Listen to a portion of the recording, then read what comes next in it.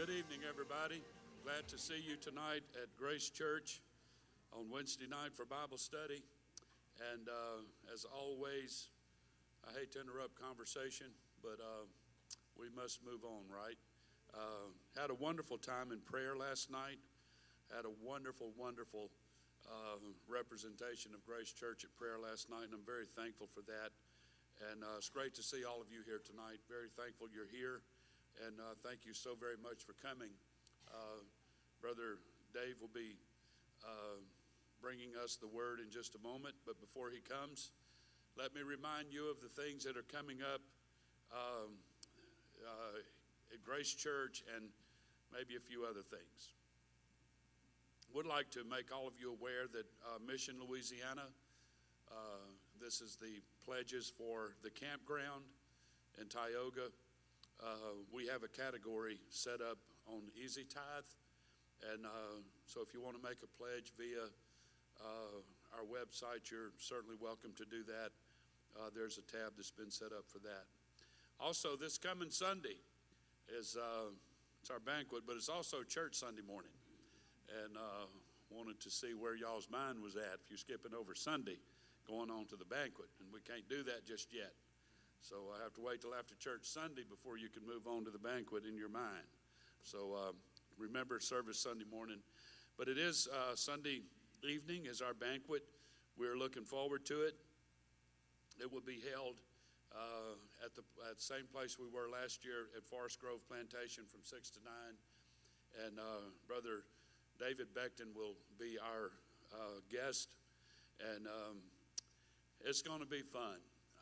I've heard a lot of good comments about Brother David Beckton, and we're going to really have a lot of fun at our Christmas banquet. Food is always good, and looking forward to it. So remember that from 6 to 9. Also on Sunday, December the 17th, is our Christmas service. We're looking forward to that, and it's going to be a great service, as they always are. And also be prepared that Sunday to give your Christmas for Christ offering, and God will certainly bless you for that. So remember these announcements, and God bless you as Brother Dave comes to bring us the Word of God tonight.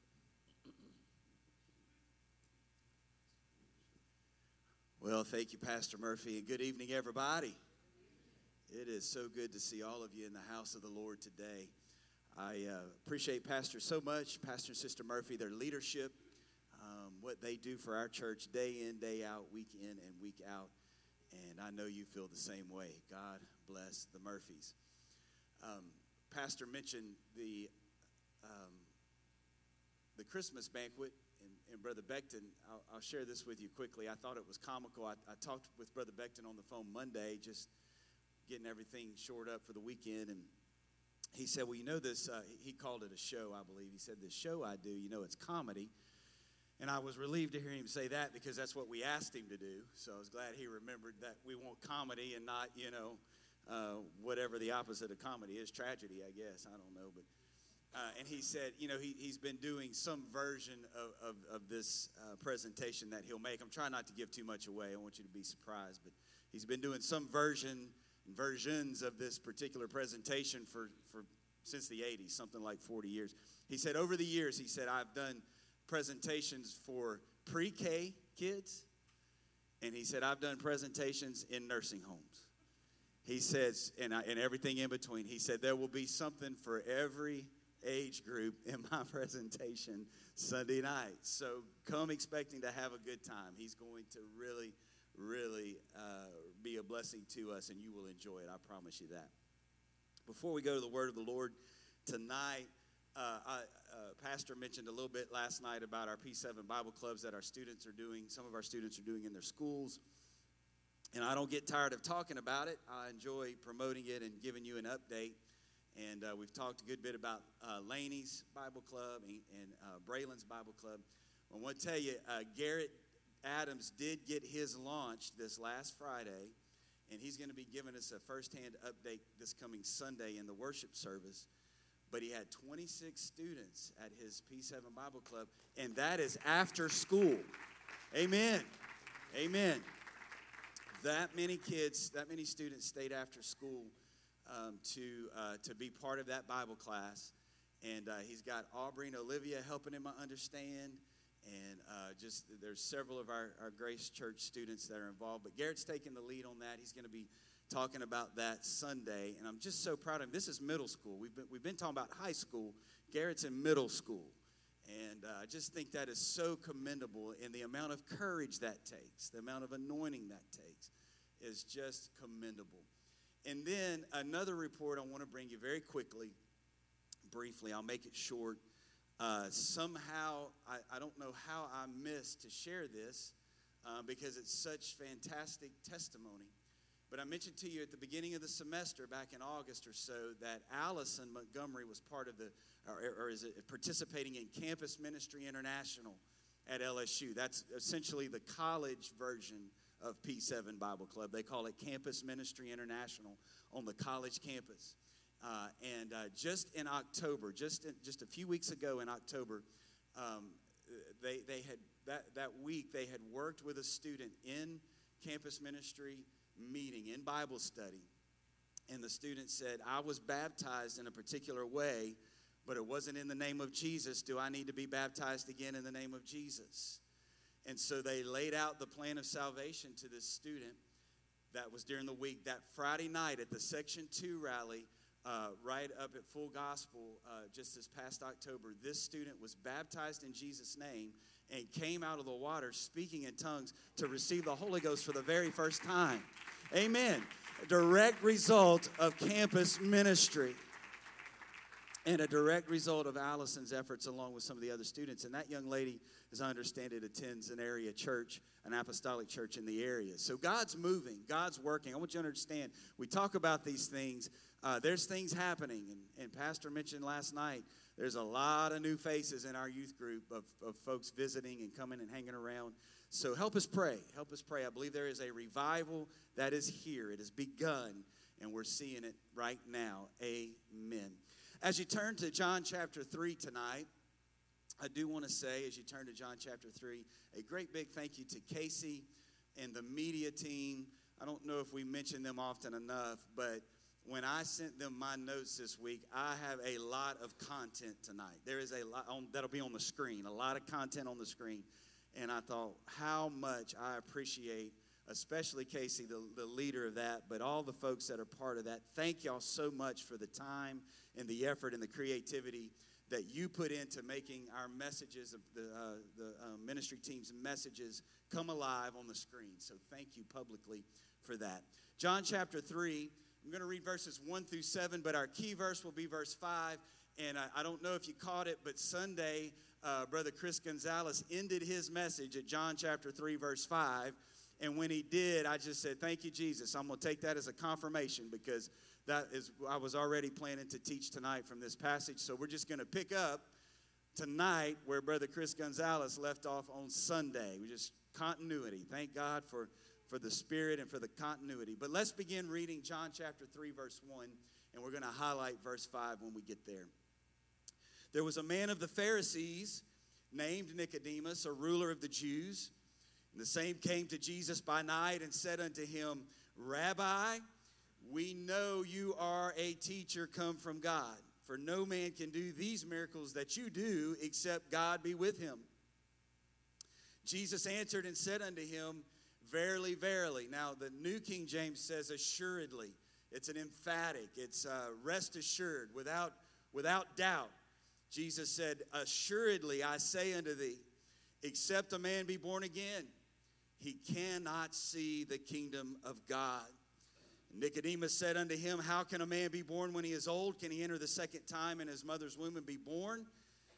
In verse 5, Jesus tells him, No, we're not talking about natural birth here. Jesus answered, Verily, verily, assuredly, I say unto you, except a man be born of water and of the Spirit, he cannot enter the kingdom of God. Jesus makes it extremely clear right here in verse 5 what he's talking about. That which is born of the flesh is flesh. That which is born of the Spirit is spirit. Marvel not that I say unto you, you must be born again. Don't think it's strange. Don't puzzle over that. You hear what I'm saying? You must be born again, is what Jesus is saying. So from this, from John chapter 3, verse 5, I just want to speak to you tonight from this subject, born of the Spirit. Born of the Spirit. I'll talk a little bit about born of the water very briefly, but mostly tonight I want to focus on this, born of the Spirit. And I want to take my time tonight, and we're just going to methodically go through a Bible study. I'm going to give you a lot of scripture. I'm going to give you some Hebrew words and some Greek words, but we won't go too far in that direction. But I think if the Lord will help me get where we're going here tonight, I think you'll be blessed by the Word of God. Amen. So most everyone here tonight has received the gift of the Holy Ghost, evidence in speaking of the tongues, other tongues. You've been born again of water and spirit, baptized in Jesus' name. If you're here tonight and you haven't been, you can be. I'm happy to say tonight that the Holy Ghost is still being poured out and folks are still being baptized in Jesus' name. Just a couple of weeks ago, we baptized someone in the name of Jesus, and we're going to have another baptism this coming Sunday, the name of Jesus. It's still happening. And for those of us that have tasted of this heavenly gift, we know the value of being born again. We know what the value of being born of the water and the Spirit, the new life, the abundant life that Jesus has given us through the new birth. We know how precious that is and how valuable that is. But believe it or not, as much as that is our DNA and as powerful as we know that experience is, there are some that would say, well, you know, that new birth thing, that being filled with the Spirit, well, it's an option, or it's a good idea, or maybe they'll say it's just for some and not for others, and you'll hear sometimes people say things along those lines. Well, after tonight, I think we'll wrap that up, but just for starters, I will say, why wouldn't you want to take on the name of Jesus? And why wouldn't you want to be filled with the Spirit? It's the greatest gift that you could receive. And then the other thing I would say about that is if it's a gift, and Peter on the day of Pentecost said it's the gift of the Holy Ghost, well, if you got a gift for me, I want to receive it. You know, if you told me, said, Brother Dave, come see me after church, I've got something for you, I'm going to find you. I'm going to seek you out. I want to see what you got for me. And in fact, Brother Tomlinson gave my illustration tonight, didn't even know it. He texted me before church. He said, I got something for you, something he's written that he wants to share with me. Well, if he's taken the time to put that together and he thinks it's something that would add value to my life, well, I want to receive that. I want to look him up. So why wouldn't we receive a gift that God has for us? But from the beginning here tonight, let me just stress this, is that we're going to see here tonight what I hope to show. I know I'm speaking to people that, for the most part, have received the Holy Ghost and baptized in Jesus' name. But what I want to show is that this is not just an optional experience. It's not a plan B that God had, that he said, oh, you know, by the way, let me pull something out of my repertoire and just kind of throw it out there and see if anybody will latch on to it. It has always been God's idea to reconcile humanity back to himself through the infilling of the Spirit. And I'm going to show you tonight that was his plan from the very beginning. Peter said we need to be ready to give an answer to anyone that asks of us the reason of the hope we have. So tonight, I want to show you that as awesome as the presence of God is in our life, and as much as we can testify that God is real and that the Holy Ghost experience is real, I want to say that since the fall, and especially even since creation, God's plan was not only to dwell with us, but he's always planned to dwell in us. And this new birth experience is the fulfillment of thousands of years of God's plan becoming real and being revealed to us in this dispensation of the church. So to get there, let's very methodically work our way through and take some time here and talk about a few things. First of all, I want to give you just a little bit of background on the book of John. We read tonight from John chapter 3. John is unique among the Gospels. Matthew, Mark, Luke, and John. John is unique among the Gospels. He gives us his reason for writing the Gospel. His reason wasn't really necessarily to record the life of Jesus as you have in the Synoptic Gospels. The Synoptic Gospels, Matthew, Mark, and Luke, give us a synopsis of the life of Jesus. We see some of that in John, but that wasn't his purpose. John tells us his purpose actually at the end of his book in John chapter 30, verse 31. He tells us plainly, these are written. I've written these things, that you might believe that Jesus is the Christ, the Son of God, and that believing you might have life through his name. So very intentional, very, very strong purpose here, that we believe that Jesus is who he says he is, the Son of God, and that we experience what he has to offer us in terms of eternal life.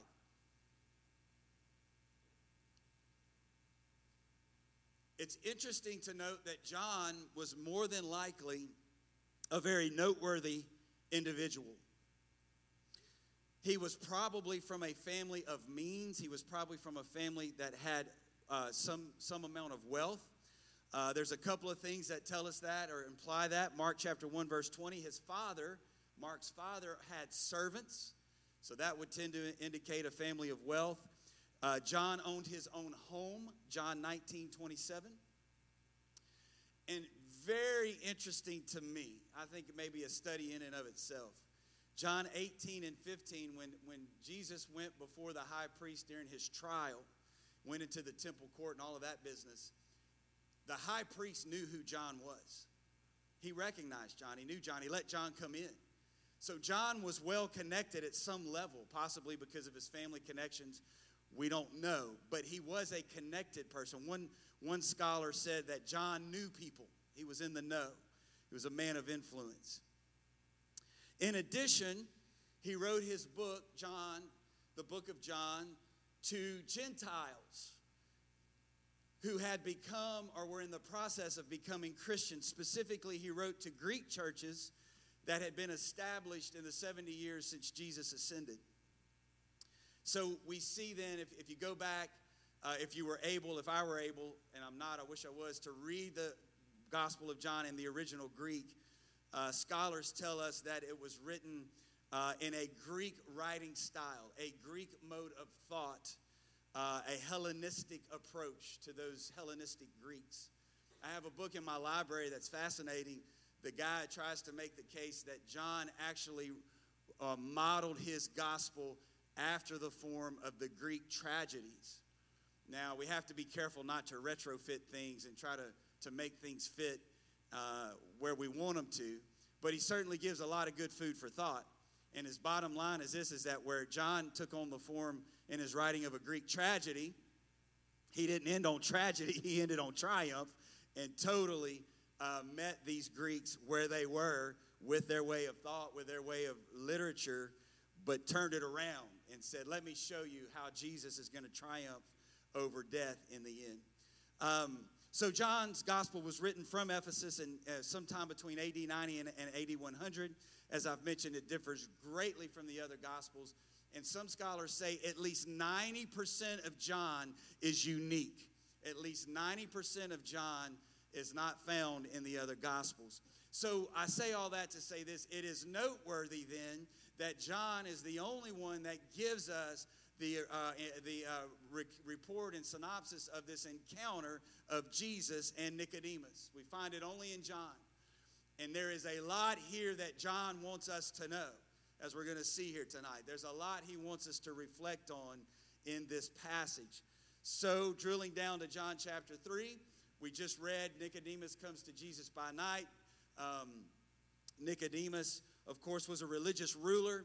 He probably came at night because he didn't want to be seen talking to Jesus. He feared the repercussions of his contemporaries.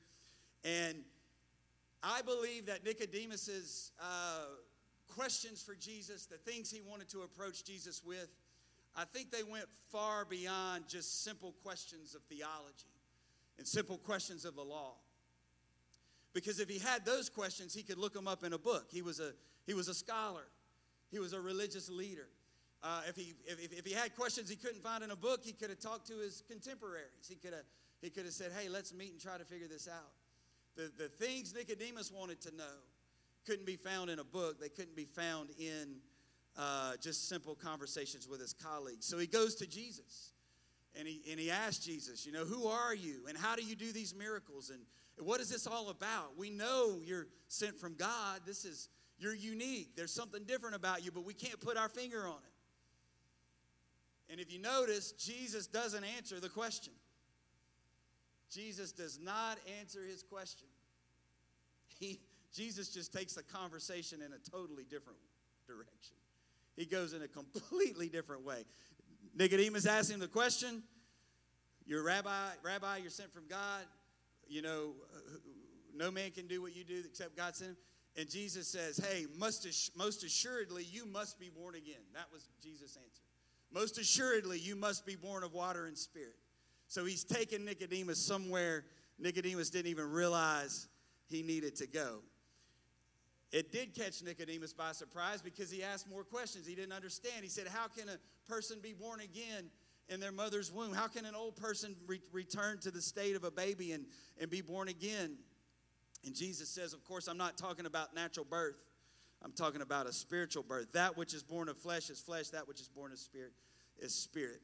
Jesus was saying that a spiritual birth, get this, a spiritual birth, a rebirth, is an opportunity, listen, because this is going to set us up for where we're going. It's an opportunity to be recreated spiritually into the person God has always desired and designed us to be. Jesus wanted Nicodemus to know that Nicodemus and everyone, all of us, could have that experience. And as I've said, we can take that at face value and we can experience a new birth. We can be baptized in Jesus' name. We have, and it's still happening. God's still pouring out His Spirit. Thank God. But we can also dig deeper. As I mentioned, the Bible says, be prepared to give a reason for the hope that you have. Be prepared to study it out and look at it closer. So tonight, yes, thank God for the experience. You don't have to have a theology degree to have the experience, but let's just take a moment to go further. Let's just take a moment to go a little deeper and unpack what he means by being born of water and of spirit. I believe it'll encourage your faith. So let's start here. I'm going to put it on the screen.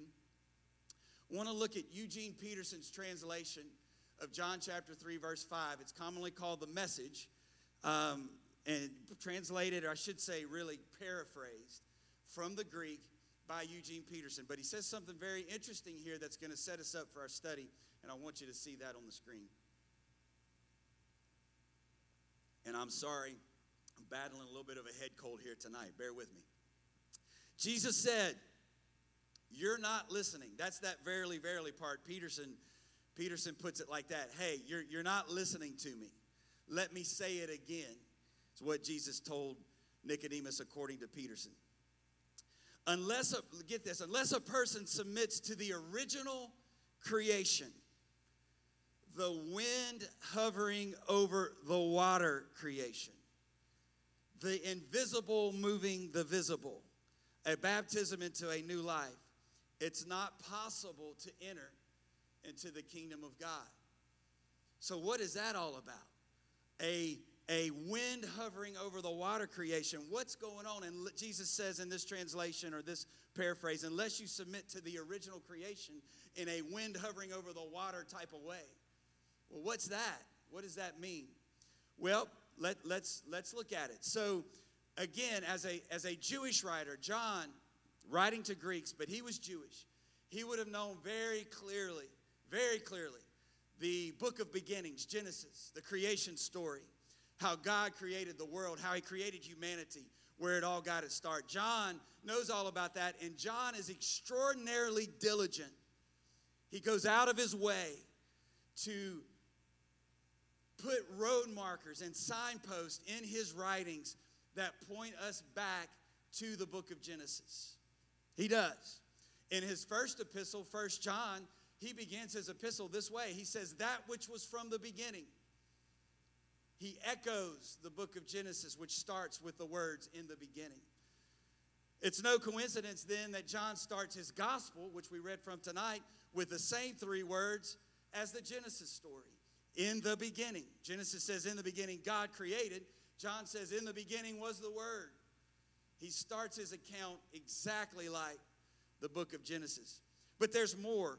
He says there's more allusions to the book of Genesis in the book of John.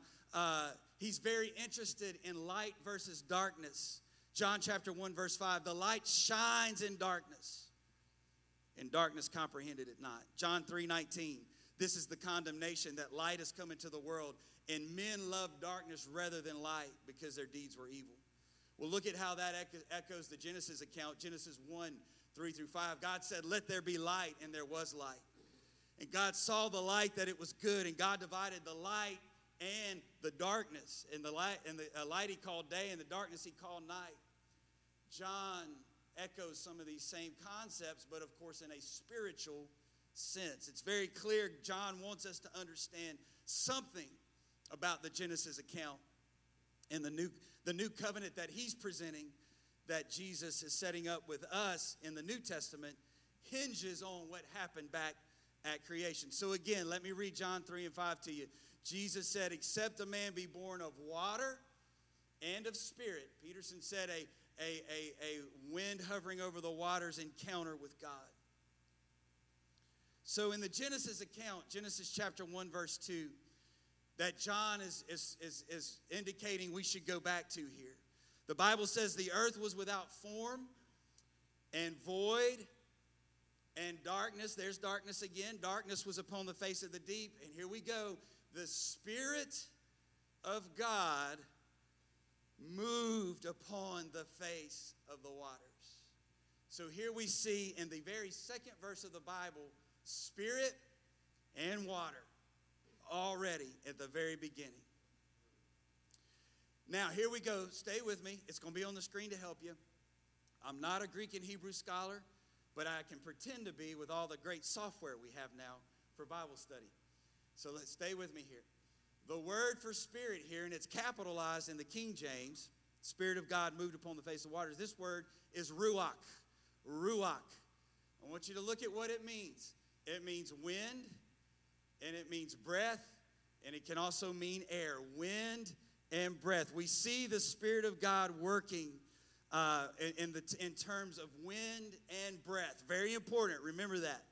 Now let's go to Genesis chapter 2, verse 7.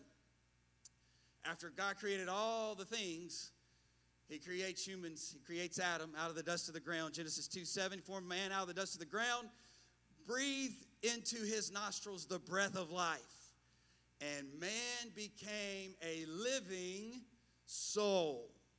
Now here we have two different Hebrew words for breath and breathe, but they mean essentially the same thing as ruach. I'm putting them on the screen for you. Napach means to blow or to puff, and neshama means, again, to puff. It can also mean wind. There you have it again. So to emphasize here, in the original creation then, when God made humans, God puffed or blew the breath or wind of life into humanity. Are you with me? He puffed or he blew the wind or the breath of life into humans, and humans became living souls. So far, so good. But of course, we know what happened, right? Adam and Eve ate of the fruit of the garden. They sinned against God, trespassed his commandments. And look what happened. Genesis 2:17, in the day you eat of the tree of knowledge of good and evil, you shall die. They didn't die that day physically. It was a spiritual death. Romans 5:12, wherefore as by one man sin entered into the world, and death by sin. So when sin entered the world, when death came to Adam and Eve, or when sin came to Adam and Eve, it brought spiritual death. Where God had breathed into humans and they breathed into man, and he became a living soul, at the fall, at sin, mankind, their soul became, the living soul became a dead soul, is what I'm trying to say. At the fall, the living soul became the dead soul. You might say, when Adam and Eve sinned in the garden, it took God's breath away. But not forever. But not forever. God had a plan, and I'm showing you from the very beginning, to get his breath to get his spirit back into humanity. You know where I'm going with this. Amen. And so here, the scriptural clock begins a countdown through the long course of history to the time when once again God, through an act of recreation, would breathe spiritual life into humans. And that's where we're going to end up here in just a moment. But first, let me take a sidebar here and tell you, God gave hints along the way, all throughout the Old Testament. The prophets especially would get glimpses of what was coming, of God's great plan to get his breath, his spirit back into humanity. He hinted at it along the way, and he would give his prophets especially insight into what's coming. And one emphatic example of that is found in Ezekiel chapter 37. This is where I thank the media team for their content, because this is a long, long chapter. And I'm going to read it really fast, but I wanted it on the screens for you. So remember Ruach, the breath of God, the Spirit of God that blew on the waters of creation. In this account that I'm about to read from Ezekiel chapter 37, every time you see the word breath and every time you see the word spirit, the word is Ruach. And it shows you how that word is used interchangeably. That's part of the reason I'm pointing this out. Spirit and breath of God used interchangeably, Ruach. And I want to show you what God showed Ezekiel in Ezekiel 37. Look at verse 1 rather. The hand of the Lord was upon me. It carried me out in the spirit, the Ruach of the Lord, and set me down in the midst of the valley which was full of bones. Verse 2, and caused me to pass by them round about, and behold, there were very many in the open valley, and lo, they were very dry. And he said unto me, Son of man, can these bones live? And I answered, O Lord, you know. O God, you know. Again he said unto me, prophesy to the bones, and say unto them, O ye dry bones, hear the word of the Lord. Ezekiel 37:5. Thus saith the Lord God unto these bones, behold, I will cause Ruach, I will cause breath to enter into you, and you shall live. And I will put sinews upon you, and bring upon flesh, and cover you with skin, and put breath, Ruach, in you, and you shall live, and you shall know I'm the Lord. So I prophesied as I was commanded, and I prophesied, and there was a noise and a shaking. Bones came together, bone upon bone. When I beheld, lo, the sinews and the flesh came upon them, and the skin covered them above, and there was no Ruach in them. There was no spirit in them. And then God, he said unto me, said unto Ezekiel, prophesy unto the wind, the Ruach.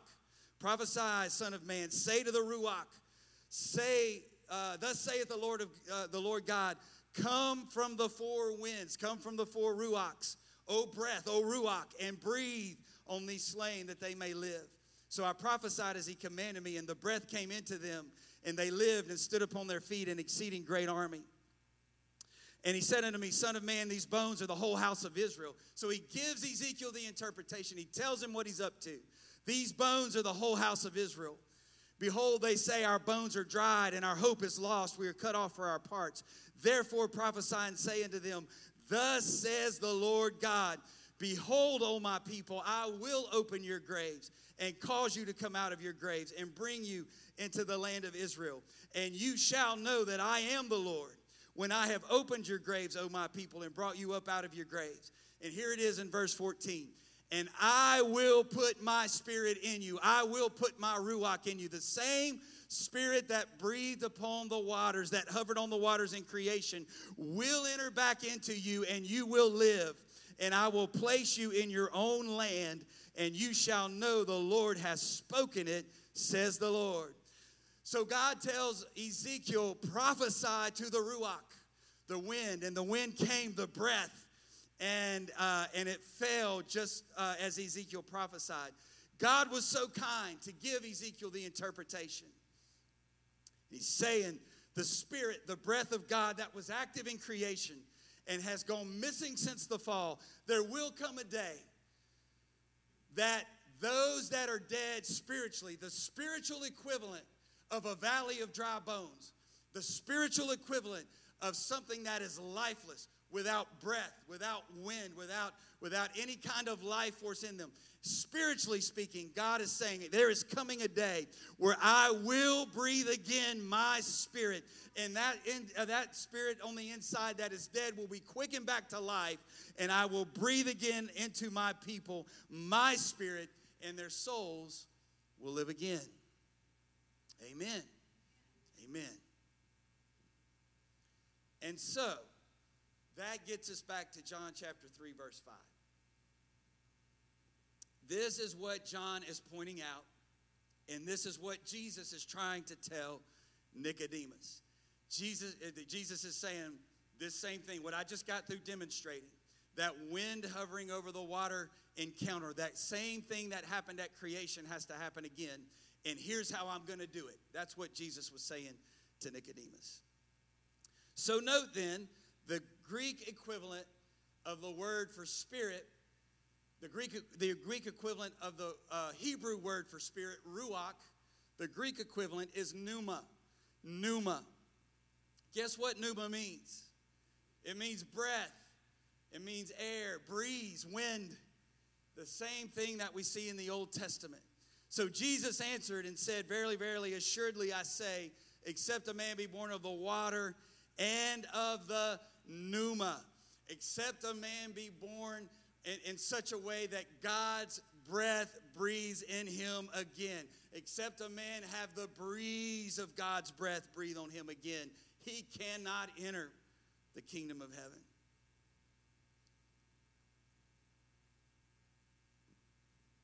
So essentially what Jesus is saying here is that to be born again of the Spirit, to enter into the kingdom of God, you have to have the wind or breath of God breathe into you in exactly the same manner he breathed into Adam at creation, and Adam became a living soul. Where sin took the breath of God away, redemption, the experience of the new birth filled with the Holy Ghost, brings God's breath back into a life. 2 Corinthians 5:17, therefore if any man be in Christ, he is a new creature, a new creation. Old things are passed away, all things are become new. It's not a physical recreation, it's not a physical rebirth. It's our spirit that's being recreated, made alive in the fullest sense by the breath and the breathing of his Spirit into our very souls. So there's a passage of Scripture also in John. I have found the reference extraordinarily puzzling all of my life.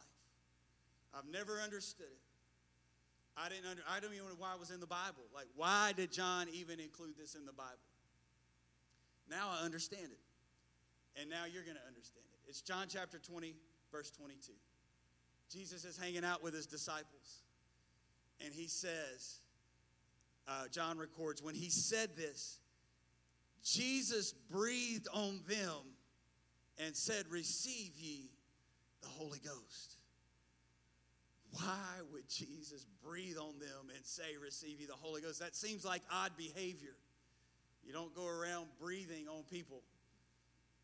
And what does his breathing, how is that even linked to the Holy Ghost? I never understood that until now. John says that Jesus breathed on him. There, that word is not pneuma, but it's a similar word. It's emphusao. And guess what? It means puff or blow. Just like in the Genesis account when God blew or breathed life into Adam. Jesus breathed. He blew or puffed life in, or said he was going to bring life to his disciples. Once again, he breathed on them to state prophetically that in just a few short days they would be born again, and the breath of the Spirit of God would come to them through the infilling of the Holy Ghost. That's why he said, receive ye the Holy Ghost. The receiving of the Holy Ghost is the breath of God, the breath of life, breathing life into our very souls. So Jesus giving them the promise. So you come through book of Genesis. He told Ezekiel it's coming. Jesus breathed on his disciples, said, get ready. And guess what? It happened. It happened. Acts chapter 2. Are you ready? You ready, Pentecostals? Acts chapter 2, when the day of Pentecost was fully come, they were all in one accord in one place. This is what Jesus told them. Said, it's coming. Receive ye the Holy Ghost. Go and tarry till the promise comes. Look at verse 2. Bible quizzers, you know this, right? Suddenly there came a sound from heaven as of a rushing mighty wind. Here the Greek word is noe, very similar to pneuma. And it means, guess what? Breath. It means wind. It is the same exact concept that we have been studying. So what it's saying here is that when the day of Pentecost was fully come, suddenly there came a sound of heaven, from heaven as of a rushing mighty wind. The breath of God that breathed out over the waters in creation. The breath of God signaling to Ezekiel that dead bones could live and he was going to be breathing new life. He made good on his promise on the day of Pentecost when that mighty rushing wind, the breath of God, filled all the house where they were sitting. And the good news is this, it didn't just fill the house, it fell and filled each and every one of them. Acts 2 and 4, they were all filled with the Holy Ghost and began to speak with other tongues as the pneuma, the Spirit, gave them utterance. Oh, yeah. When they received the Holy Ghost, they were receiving that very same breath of God that breathed into Adam. But this time it wasn't in a physical act of creation. It was a spiritual act of recreation. The breath of God breathing, the wind of God blowing into the very lives of men and women. A new birth experience that recreated them by the infilling of the Holy Ghost. And as we testified at the beginning, it is still happening today. It is, Peter said it, the promise is unto you and to your children and all those that are afar off, even as many as the Lord our God shall call. It's for every man, woman, boy, and girl. You can still receive the Holy Ghost. God's breath is still breathing life into the dying, decaying spirits of humanity. He's still pouring out and blowing that breath into life. And Jesus told Nicodemus, he said, it's not a mystery. Don't mean for it to be hidden. Don't mean for it to be a mystery. He said, marvel not that I say unto you, you must be born again. It is the logical, it is the fulfillment, it is the logical fulfillment of the plan God had in mind all along for restoring his spirit, his breath into humanity. So just before we conclude here tonight, and I'll let you go, it actually doesn't stop there. That's actually not the end of the story. Are you ready? 2 more verses. Do you have to have the breath of God in your life? Do you have to have the Spirit of God in your life? Do you need him to blow the wind of his creation into you spiritually? Well, Romans chapter 8 and 9. Romans chapter 8, verse 9. But you are not in the flesh, but in the pneuma, the Spirit. If so be that the pneuma of God dwell in you. If that breath of God has breathed in you, then you are in the pneuma. But if any man has not the pneuma of Christ, he is none of his. So I would say it's pretty important to have the Spirit. But he ends on an extraordinarily hopeful note, very positive note. Romans chapter 8, verse 11, 2 verses later. But if that pneuma, that breath of him that raised up Jesus from the dead dwell in you, he that raised up Christ from the dead shall also quicken your mortal bodies by his pneuma, by his breath that dwells also in you. It's the breath of God that's going to rapture you. It's the Spirit of God, the wind of God. It's got to be alive in you to go in the rapture. If you're thankful for the Holy Ghost today, would you just stand and clap your hands to Jesus? Oh, I think I could run the aisles tonight, but I'll settle for a good hand clap unto Jesus. Hallelujah. Hallelujah. I feel like the Apostle Paul. He just said it this way. He said, now thanks be to God for this unspeakable gift.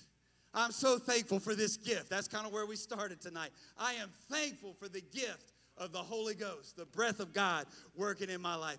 God bless you tonight, Grace Church. Aren't you thankful to be apostolic? I am. Thank you, Jesus.